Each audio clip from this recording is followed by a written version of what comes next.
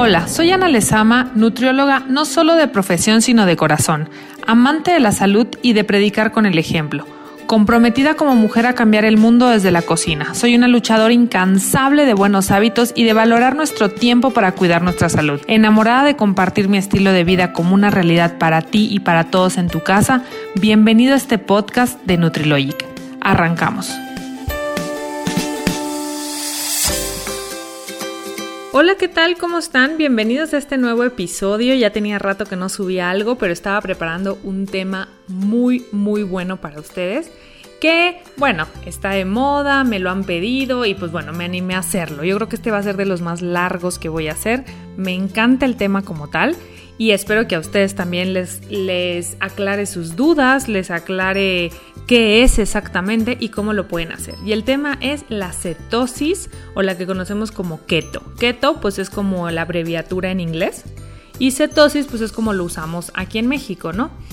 ¿Qué es la cetosis? Pues bueno, ya saben que es un tema súper popular. Ahorita las redes sociales están inundadas de recetas keto, ya hay panaderías especializadas de panes keto, donas, pizzas, tacos, bueno, todo keto, ¿no? Al final es una tendencia y si bien es un tema de salud, claramente, pues sí merece la pena que yo les dé toda la información que tengo para que ustedes puedan tomar buenas decisiones. Es un tema popular que claramente quiero abordar porque tengo muchos pacientes que lo buscan y la realidad es que la cetosis es un tema muy viejo. O sea, la mayoría de las cosas que conocemos hoy de alguna forma ya existieron antes. Solo que antes se llamaba Atkins y ahorita les voy a platicar de eso. El tema de la cetosis hoy es que, pues claro, ya tenemos más información, hay más investigación y podemos llevar a cabo el tratamiento de forma correcta, de una forma responsable. Por eso es que si lo quieren hacer, asistan con una persona certificada en el tema. En lo personal, yo tardé mucho en aprender del tema porque desafortunadamente en la carrera lo satanizan, ya que la cetosis que existía antes era la de Atkins. Me acuerdo, porque en algún momento la hice, que no me funcionó, me funcionó cero, que llegabas a la consulta y te pesaban nada más, te medían y te daban una lista de todo lo que podías consumir. Y lo que podías consumir era todo lo animal y grasoso que quisieras. Claro que eso incluía tocino, chorizo, arrachera, queso, jamón, pero eso sí, te prohibían todos los carbohidratos, incluidas frutas, verduras, cereales y las leguminosas, que bueno, son proteína vegetal, pero también tienen carbohidratos. Aparte, te mandaban esta dieta sin vitaminas, sin minerales, que estos micronutrientes pues son los que nos aportan principalmente las verduras, ¿no? Y claro que había una pérdida de peso porque faltaba uno de los macronutrientes, que son los carbohidratos. Y aparte, no había control sobre la ingesta de proteína y los tipos de grasa que consumías. Entonces, pues podías perder peso por esa razón, pero ese peso perdido no era sostenible a través del tiempo, porque eventualmente el paciente iba a comer una manzana o una pera o un sándwich y entonces empezaban a recuperar el peso perdido. Y aparte, ahí te encargo los niveles de colesterol y triglicéridos en sangre, por lo que realmente esa dieta ya no se usa hoy. La cetosis hoy es controlada. Hay ciertas contraindicaciones como todo, ¿no? En diabéticos tipo 1, en pacientes con patologías renales o disfunciones renales, no se puede hacer. Pero eso no quiere decir que porque el tratamiento sea malo y entonces porque no se puede hacer, sino porque ellos tienen una patología previa que no permite justamente este tratamiento. Realmente ya hay muchísima información de todo tipo y una que a mí me encanta es que las células cancerígenas ya sabemos que se alimentan de azúcar. Entonces la cetosis es una excelente opción para pacientes con cáncer activo o que ya tuvieron y aumentar las probabilidades de que no les regrese, ¿ok? Les cortamos el suministro a esas células. Claro, no suprimimos las verduras, no suprimimos alguna porción de fruta, pero bueno, eso ya son casos más específicos. El problema para mí, desafortunadamente, es que en México los nutriólogos aún no tenemos el peso suficiente ante muchos médicos. Y no quiero generalizar porque a mí me han capacitado médicos increíbles que le dan el valor que tiene lo que es la nutrición. Pero hay muchos médicos que no y a veces la sociedad tampoco. Entonces, si el médico da una indicación contraria a la que nosotros pedimos, muchas veces el paciente confía más en él, Por ejemplo, si el médico dice que el paciente haga vida saludable y eso le incluye un cóctel de frutas al día, y yo le digo al paciente, no puedes hacer eso, generalmente le hacen más caso a los médicos porque la fruta es buena, y no es así del todo. Entonces estamos como en una lucha de poder, no todos, lo vuelvo a aclarar, hay médicos increíbles que le dan todo el valor a la nutrición, pero muchos no nos dan el peso que tenemos para atender patologías, como que seguimos quedando como los que bajamos de peso y ya, y realmente muchos tenemos muchos frentes para atender patologías. Pero bueno, regresando al tema de la cetosis, es un proceso, para que me lo entiendan fácil, es un proceso en el que obligamos al cuerpo a utilizar las reservas de grasa como energía en vez de estar usando los azúcares. Y ahorita les voy a explicar por qué. En este proceso se liberan los llamados cuerpos cetónicos, por eso se llama cetosis, porque se liberan cuerpos cetónicos, que estos cuerpos cetónicos tienen la capacidad de atravesar la barrera hematoencefálica para alimentar al cerebro. Pero ojo, la cetosis hoy no dejamos de meter carbohidratos en forma de verdura. Pero te voy a decir una cosa, por ejemplo, si tú te comes un plátano, estás comiendo 20 gramos de carbohidratos. Si te comes una cabeza de brócoli, estás comiendo 2 gramos de carbohidratos. Por lo tanto, la cetosis promueve el consumo de verduras, que es lo que menos la gente come aquí en México. Entonces, no dejamos de meter carbohidratos. La cetosis no es para siempre, es por fases. Entonces, dependiendo del peso que el paciente quiera perder, por ejemplo, la primera fase le llamo fase franca y tratamos de perder el peso el 80% de lo que el paciente quiera. O sea, si le sobran 10 kilos, pues cuando llegamos a 7 u 8, ya podemos pasar a la siguiente fase. Claro que todo esto está sujeto a cambios. O sea, el paciente lleva 5 y me dice, ¿sabes qué, Ana? Ya, quiero pasar a la que sigue. Nos pasamos a la que sigue. No pasa absolutamente nada, que es la fase intermedia, donde vamos agregando alimentos poco a poco de bajo índice glucémico como una fruta al día, por ejemplo. Vamos agregando eso para que cuando el paciente termine en la fase de mantenimiento, él tenga un perfecto conocimiento de la cantidad de carbohidratos que tiene que ingerir, ¿ok?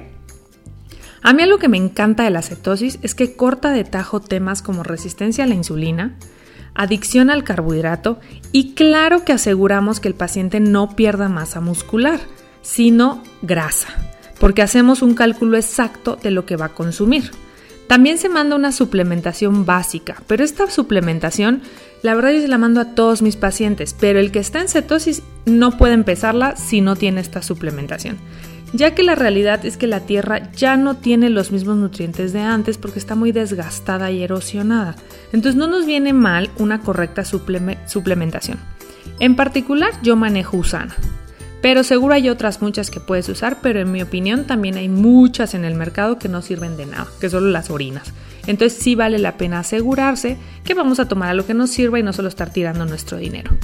Otro tema importante en la cetosis es el ejercicio. Este está permitido. Hay pacientes que, por ejemplo, si no hace ejercicio regularmente, vale la pena que los primeros 15 días se adapte primero al tratamiento y luego ya comience con el ejercicio. Otra cosa importante es que cuando a mí me capacitaron en cetosis, tuve que hacer la dieta 15 días. Y era importante eso para que yo conociera las sensaciones que el paciente iba a sentir y poder ser empático con él durante el tratamiento. Porque es una realidad que la mayoría de las personas tienen una adicción al carbohidrato.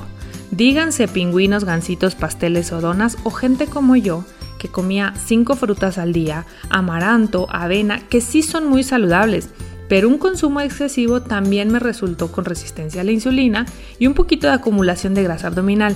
Si bien el consumo excesivo de carbohidratos buenos no te va a ocasionar obesidad mórbida, pues tampoco es saludable tener resistencia a la insulina.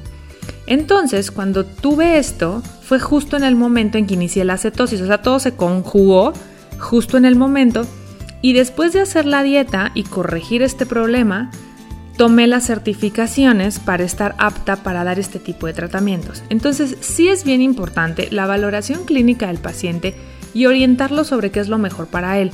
A veces no es ideal empezar con cetosis si el paciente no está familiarizado y solo lo quiere hacer porque la vecina lo hizo y en 2 meses él tiene una boda y quiere estar increíble, o si ahorita va a tener muchos compromisos de trabajo o sociales, pues a lo mejor no es el momento para iniciar una cetosis franca y le va a ser muy difícil ser estricto. Sería tal vez empezar con una dieta más tradicional, poniéndonos metas fijas para ver cuándo vamos a arrancar con la cetosis. Hay también pacientes que llegan súper decididos y familiarizados con el tema a comenzarla y entonces se les hace un planteamiento de trabajo. O sea, se les dice, es que yo calculo que por el peso que quieres perder vamos a estar tanto tiempo en franca, más o menos para que él tenga idea de cuánto va a durar su tratamiento, cuántos meses, todas las indicaciones pertinentes, si tiene viajes programados, cómo le va a hacer, ya que tienen que estar conscientes que no es un tratamiento que se rompa a la medida de su gusto. Cuando un paciente rompe el tratamiento, yo tardo de 3 a 4 semanas en volverlo a meter, ya que no es un juego, es un tratamiento efectivo, pero hay que tener responsabilidad y compromiso. Desafortunadamente hoy nos topamos con un montón de charlatanes dando este tipo de dietas y solo se queman un buen cartucho que el paciente tenía porque está mal llevada y el paciente se queda con una mala impresión de la dieta. O a veces me buscan y me dicen, llevo 3 meses en cetosis y he bajado 2 kilos. No puede ser, nunca estuviste en cetosis, estuviste en lo que yo llamo el limbo de la cetosis. En la cetosis tenemos que buscar alimentos de buena calidad para realmente asegurar la nutrición del paciente. Claro que para el paciente tal vez el objetivo va a ser solo bajar de peso, pero para mí es que mejoren todos sus niveles de laboratorio y sobre todo que no recupere el peso perdido, ¿no? Entonces necesito que la cetosis sea meter nutrientes a las células a través de una alimentación correcta, ya que eso es lo único que nos va a garantizar que la célula haga bien su trabajo y no esté hambrienta saboteándote por comida. Recuerda que la mayoría de las personas tienen una hiperexcitación del sistema nervioso porque tenemos una sobreoferta de carbohidratos en México y entonces nos las pasamos consumiendo productos con aditivos, con químicos, con colorantes de toda esta industria que existe en nuestro país. Esto hace que cuando la persona come comida de verdad hay una sensación de insatisfacción. Es por eso que se les advierte que los primeros 15 días en cualquier dieta de reducción son los más difíciles, porque al quitar todos esos excitadores del paladar y del sistema nervioso, el paciente siente una supuesta ansiedad y casualmente esa ansiedad es por algo dulce, jamás es por aguacates o nueces. Entonces ahí es cuando les digo, aguanta, son solo 15 días y habremos pasado este periodo de abstinencia. Las células empezarán a recibir lo que necesitan y tu sistema se va a comenzar a tranquilizar. Es importante explicarles que la gasolina preferida del cuerpo siempre va a ser el azúcar, ya sea de cosas chatarra como un refresco de cola, un jugo o de la fruta natural como tal. Es la de fácil uso para él, por eso es importante darle solo la suficiente. El problema es que hoy nos han hecho creer que necesitamos un montón de carbohidratos, acuérdense de la pirámide nutricional. Decía que teníamos que comer de 11 a 12 porciones, o sea, eso creo que solo lo come Michael Phelps y cuando participaba en las Olimpiadas, o sea, es una locura. Entonces, más bien tenemos perdida la proporción de la cantidad de carbohidratos que realmente necesitamos y entonces cuando nos los ajusta el nutriólogo, creemos que nos está matando de hambre y no es así. Entonces, nos han hecho creer eso y que no es necesario controlar las porciones. O sea, mucha gente sigue pensando que desayunar un cóctel de fruta con miel es muy saludable para empezar el día. Y si tuvieran un aparato para ver cómo suben los niveles de insulina y cómo el hígado sufre con tanta fructosa para procesarla, se espantarían, ¿ok? Ya sabemos que hay una disponibilidad de alimentos que nunca había habido en la historia del hombre. Sin embargo, el que haya frutas todo el año no es para que nosotros consumamos muchísimas todo el año. Hay que buscar las frutas de temporada y consumir, bueno, dependiendo del tratamiento que estés haciendo. Entonces, las frutas no se pueden consumir sin control. Realmente se sorprenden mucho los pacientes de la poca cantidad de carbohidratos que tenemos que consumir para estar sanos. Es poquísima y debe venir sobre todo de verduras, en este orden, verduras, leguminosas y de último de las frutas. Aclaro, las leguminosas al principio de cetosis no están permitidas porque tienen, a pesar que tienen muy buen contenido de fibra, sí tienen carbohidratos, pero en una vida ya en fase de mantenimiento, claro que las podemos incluir. La cetosis actual permite el consumo de grasas saludables, ¿ok? No como la que les mencioné al principio, como Atkins, que eran chorizo, tocino, arrachera en cantidades no medidas, ¿ok? Entonces, la cetosis actual permite el consumo de aguacate, salmón, semillas, ghee, aceite de coco con un ligero control, dependiendo de cada paciente. Pero no olvidemos que todas estas grasas buenas regulan nuestros sistemas hormonales, nos dan saciedad y lubrican el sistema digestivo. Por lo tanto, es súper necesario consumirlas. Aquí siempre les digo a los pacientes, cuando me dicen es que son grasas, a ver, nadie se sienta a comer aceite de coco o ghee como si fuera helado de chocolate viendo la tele. Entonces, vamos a usar el sentido común y si te vas a hacer un par de huevos con una cucharadita de ghee o una cucharadita de aceite de coco, pues está perfecto. No es como que le vas a echar 8 cucharadas de ghee a una sartén para hacer un par de huevos. Entonces también entra un poquito el sentido común de cada paciente. Y de último, se hace un cálculo exacto de proteínas a consumir dependiendo del peso que el paciente quiera lograr, ¿ok? Del peso ideal que vamos a lograr. Y aquí hay 2 opciones. Se puede manejar este consumo de proteína a través de productos. Ya hay muchos en el mercado. Yo la verdad es que me casé desde el principio con Celé. Es una marca que me encanta, es una marca francesa. Pero hay otros que también son muy buenos. O lo podemos hacer con alimentación convencional. Lo importante para mí es saber qué paciente sí y qué paciente no es apto para iniciar cetosis. No es solo vender por vender, es darles absolutamente toda la información del tratamiento. Se tiene que comprometer contigo como profesional por lo menos 6 meses para pasar por todas las fases y hacer una cuenta de lo que va a gastar, ¿no? Es importante porque pues al final son las consultas, los suplementos, si decide hacerlo con productos, si decide hacerlo con comida. Y generalmente cuando lo hacen con productos se espantan por el costo, porque al final es tecnología lo que son esos productos. Pero la verdad es que gastan menos que lo que comen normalmente. Claro, ahí influyen otras cosas, por eso les digo que la clínica es bien importante, porque si el paciente tiene familia, pues a lo mejor te dice, ¿sabes qué? Creo que sí lo prefiero con alimentos, porque si no va a ser doble gasto, ¿no? Porque ellos siguen comiendo comida convencional y tú no. Pero bueno, eso ya son cosas que se checan en la consulta y es una inversión que si deciden hacerla con producto no es para siempre y vale toda la pena del mundo. El último dato que quiero darles es que la cetosis se tiene que medir, ya sea en orina o en sangre. Entonces, cada que mis pacientes llegan a consulta, les mido los cuerpos cetónicos para ver cómo van. Por alguna extraña razón, siempre la primer cetosis es la mejor. Por eso es importante hacerles hincapié de que se tienen que comprometer, ¿ok? Para que el compromiso sea real y no estar jugando. Como siempre les digo, todo está sujeto a la clínica de cada paciente para tomar las decisiones correctas juntos. Pero es un hecho que como nutrióloga me encanta tener diversas herramientas para trabajar a mis pacientes dependiendo de sus necesidades, de su forma de ser y lo que realmente es su vida. Para despedirme, acuérdate que soy nutrióloga, trofóloga, trabajo con la medicina ayurvédica y mi pasión es restaurar sistemas digestivos y sanear cuerpos y mostrarles que la vida saludable es muy agradable, es viable, siempre y cuando estés abierto y dispuesto a aprender. Nos vemos en el siguiente capítulo. Chao.